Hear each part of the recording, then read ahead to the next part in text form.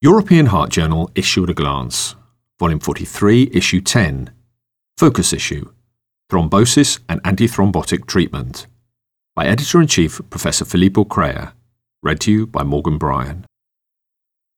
Personalised antithrombotic treatment of cardiovascular disease, a glimpse into the future based on current knowledge.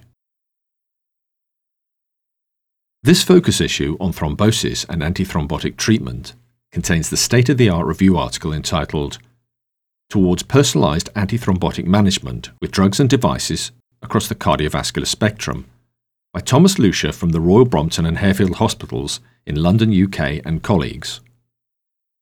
The authors note that intravascular thrombus formation and embolization are among the most frequent events leading to a number of cardiovascular conditions with high morbidity and mortality.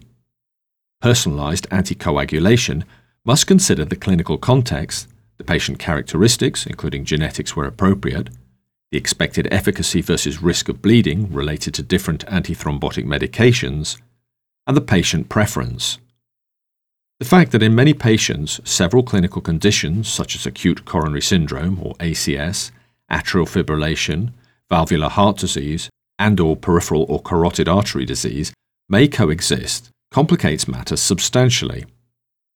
Unfortunately, many trials have excluded such multimorbid patients, and hence the evidence is somewhat limited in this setting. Particularly challenging situations are patients with cerebral bleeding and ACS undergoing a percutaneous coronary intervention. Similarly, some patients may receive several devices simultaneously or in staged procedures. Undoubtedly, the risk of complications and bleeding might be considerably higher in such patients, requiring good clinical judgment and personalised decision-making within a heart team. Finally, patient-centred care has to consider the patient's interests and preferences, particularly as regards to the risk of lifelong antithrombotic medication versus efficacy and safety of implantable devices. A differential and personalised use of anticoagulants, platelet inhibitors, and devices is recommended and reviewed in this article.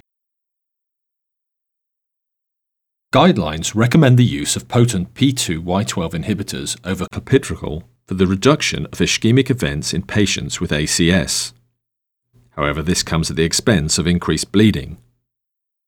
A guided selection of P2Y12 inhibiting therapy has the potential to overcome this limitation. In a fast-track clinical research article entitled Comparative Effects of Guided versus Potent P2Y12 Inhibitor Therapy in Acute Coronary Syndrome, a network meta-analysis of 61,898 patients from 15 randomized trials. Mattia Galli and colleagues from the Catholic University of Rome in Italy aim to evaluate the comparative safety and efficacy of guided versus routine selection of potent P2Y12 inhibiting therapy in patients with ACS.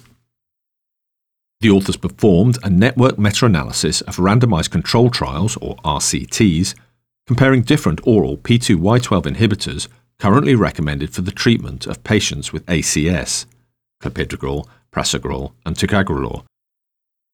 RCTs including a guided approach, i.e. platelet function or genetic testing, versus standard selection of P2Y12 inhibitors among patients with ACS were also included. Incident rate ratios, or IRRs, and associated 95% confidence intervals, or CIs, were estimated. P-scores were used to estimate hierarchies of efficacy and safety. The primary efficacy endpoint was major adverse cardiovascular events, or MACE, and the primary safety endpoint was all bleeding. A total of greater than 61,000 patients from 15 RCTs were included. Clopidogrel was used as a reference treatment. A guided approach was the only strategy associated with reduced MACE, IRR 0.80, 95% confidence interval 0.65 to 0.98, without any significant trade-off in all bleeding, IRR 1.22, 95% confidence interval 0.96 to 1.55. The authors conclude that in patients with ACS, compared with routine selection of potent P2Y12 inhibiting therapy, prasugrel or ticagrelor, a guided selection of P2Y12 inhibiting therapy is associated with the most favourable balance between safety and efficacy. These findings support a broader adoption of a guided approach to the selection of P2Y12 inhibiting therapy in patients with ACS. The contribution is accompanied by an editorial by Michelle O'Donoghue and Nicholas Marston from the Brigham and Women's Hospital in Boston, Massachusetts, USA. The authors highlight that physicians are encouraged to tailor the duration of double antiplatelet therapy based on individual patient characteristics. By extension of logic and based on clinical trial evidence, it would be appropriate for the medical community to also shift towards a more guided selection of antiplatelet therapy based on patients' perceived bleeding and ischemic risk, as currently supported by some updated guideline documents. Ultimately, an era of more personalized medicine is helping clinical practice to evolve beyond the one-size-fits-all approach that has failed many in the past. Traditional atherosclerotic cardiovascular disease, or ASCVD, risk factors fail to address the full spectrum of the complex interplay of atherosclerotic and atherothrombotic factors integral to ASCVD events. In a clinical research article entitled Atherothrombotic Factors and Atherosclerotic Cardiovascular Events, the Multi-Ethnic Study of Atherosclerosis, Andrew DeFilippis and colleagues from the Vanderbilt University Medical Center in Nashville, Tennessee, USA, sought to examine the association between atherothrombotic biomarkers and ASCVD events. The association between atherothrombotic biomarkers and 877 ASCVD events with and without adjustment for traditional risk factors was evaluated via Cox proportional hazards models and factor analysis in 5,789 participants in the multi-ethnic study of atherosclerosis over a median follow-up of 14.7 years. Factor analysis accounted for multidimensional relationships and shared variance among study biomarkers, which identified two new variables. A thrombotic factor, or factor 1, principally defined by shared variance of fibrinogen, plasmin-antiplasmin complex, factor 8, D-dimer, and lipoprotein A, and a fibrinolytic factor, or factor 2, principally defined by shared variance of plasminogen and oxidized phospholipids on plasminogen. In a model including both factors, the thrombotic factor was associated with a higher risk of ASCVD events, hazard ratio or HR 1.57, while the fibrinolytic factor was associated with the lower risk of ASCVD events, HR 0.76, with estimated ASCVD-free survival highest for low atherothrombotic factor 1 and high for atherothrombotic factor 2. The authors conclude that two atherothrombotic factors, one representative of thrombotic propensity and the other representative of fibrinolytic propensity, was significantly and complementarily associated with incident ASCVD events, remained significantly associated with incident ASCVD after controlling for traditional risk factors, and have promise for identifying patients at high ASCVD event risk, specifically due to their atherothrombotic profile.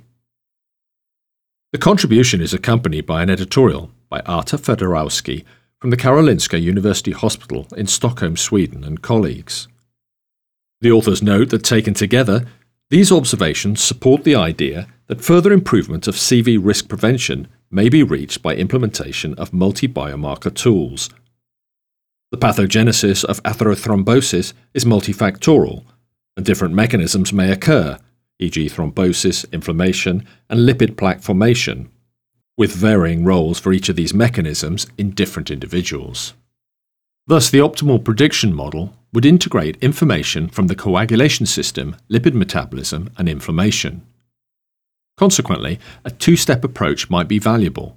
First, individual stratification of clinical risks to select subjects with moderate to high risk of CV events, followed by a multi-biomarker evaluation indicating which pathogenic mechanism, i.e. thrombosis versus inflammation versus lipid disorders, is predominant. The latter may inform the clinician of which individually tailored preventative strategies should be applied. Direct oral anticoagulants, or DOACs, are now recognised as the first-line treatments for stroke prevention in atrial fibrillation and for the acute treatment and long-term prevention of recurrent venous thromboembolism. Serapeurantag is a reversal agent for anticoagulants including DOACs. In a clinical research article entitled Serapeurantag reverses the anticoagulant activity of apixaban and rivaroxaban in healthy elderly subjects. Jack Ansel and colleagues from the Hofstra Northwell School of Medicine in New York, USA, evaluate the efficacy and safety of serapeurantag to reverse anticoagulation induced by apixaban or rivaroxaban in healthy elderly adults. The authors report the results of 2 randomized placebo-controlled dose-ranging trials conducted in healthy subjects aged 50 to 75 years. Subjects received apixaban, study 1, 10 mg oral twice daily for 3.5 days, or rivaroxaban, study 2, 20 mg orally once daily for 3 days.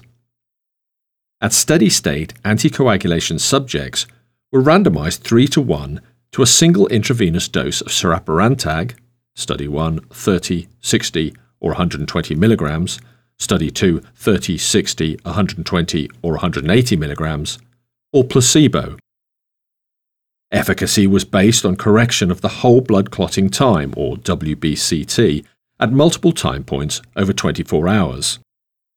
Complete reversal of WBCT within 1 hour post-dose and sustained through 5 hours, apixaban, or 6 hours, rivaroxaban, was dose-related and observed with apixaban in 67, 100, 100, and 17% of subjects receiving serapeurantag 30, 60, or 120 mg or placebo respectively, and with rivaroxaban in 58, 75, 67, 100, and 13% of subjects receiving serapeurantag 30, 60, 120, or 180 mg or placebo respectively. Adverse events related to serapeurantag were mild, transient hot flashes, or flushing. Ansel et al. Conclude that serapeurantag provides a dose-related reversal of anticoagulation induced by steady-state dosing of apixaban or rivaroxaban. Sustained reversal was achieved with 60 mg of serapeurantag for apixaban and 180 mg of serapeurantag for rivaroxaban. All doses of serapeurantag were well tolerated. The manuscript is accompanied by an editorial by Noel Chan and Jeffrey Weitz from the McMaster's University in Hamilton, Ontario, Canada.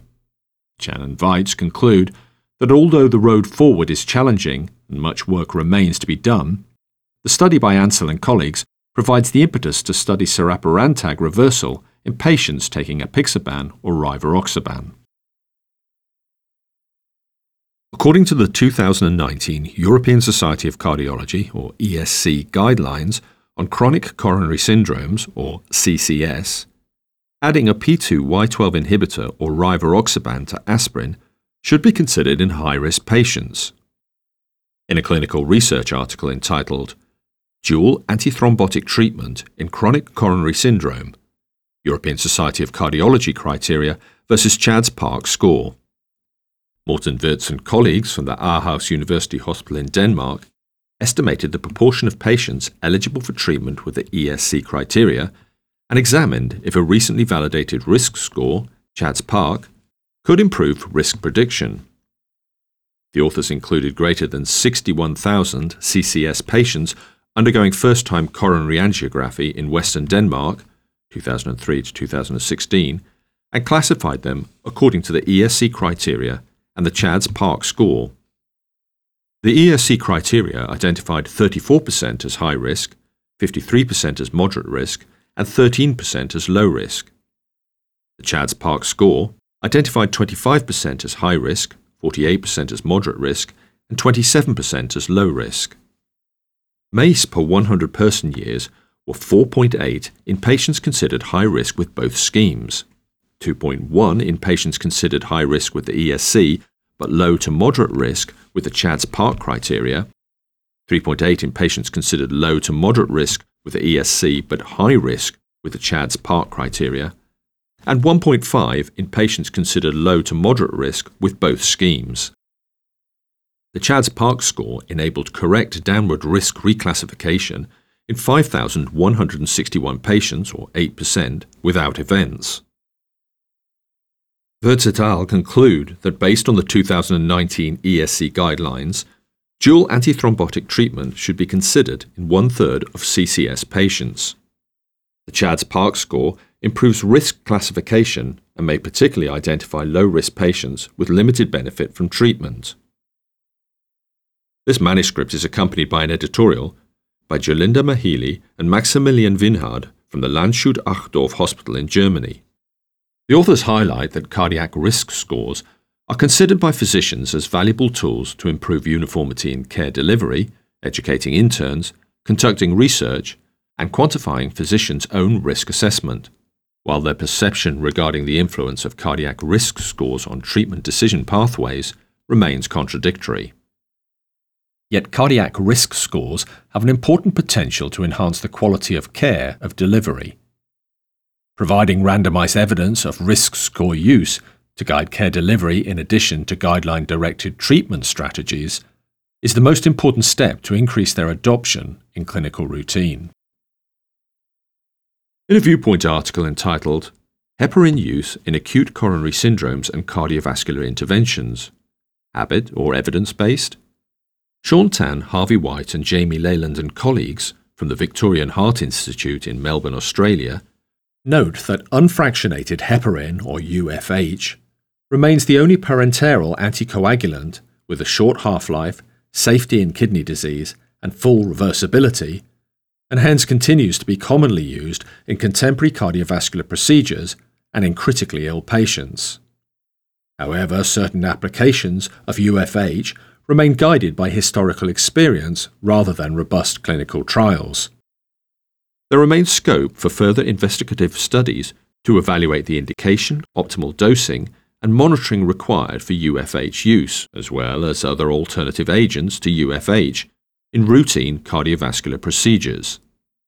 This Viewpoint article aims to highlight evidence-based practice and gaps in evidence in UFH use for the treatment of coronary artery disease and support of cardiovascular procedures.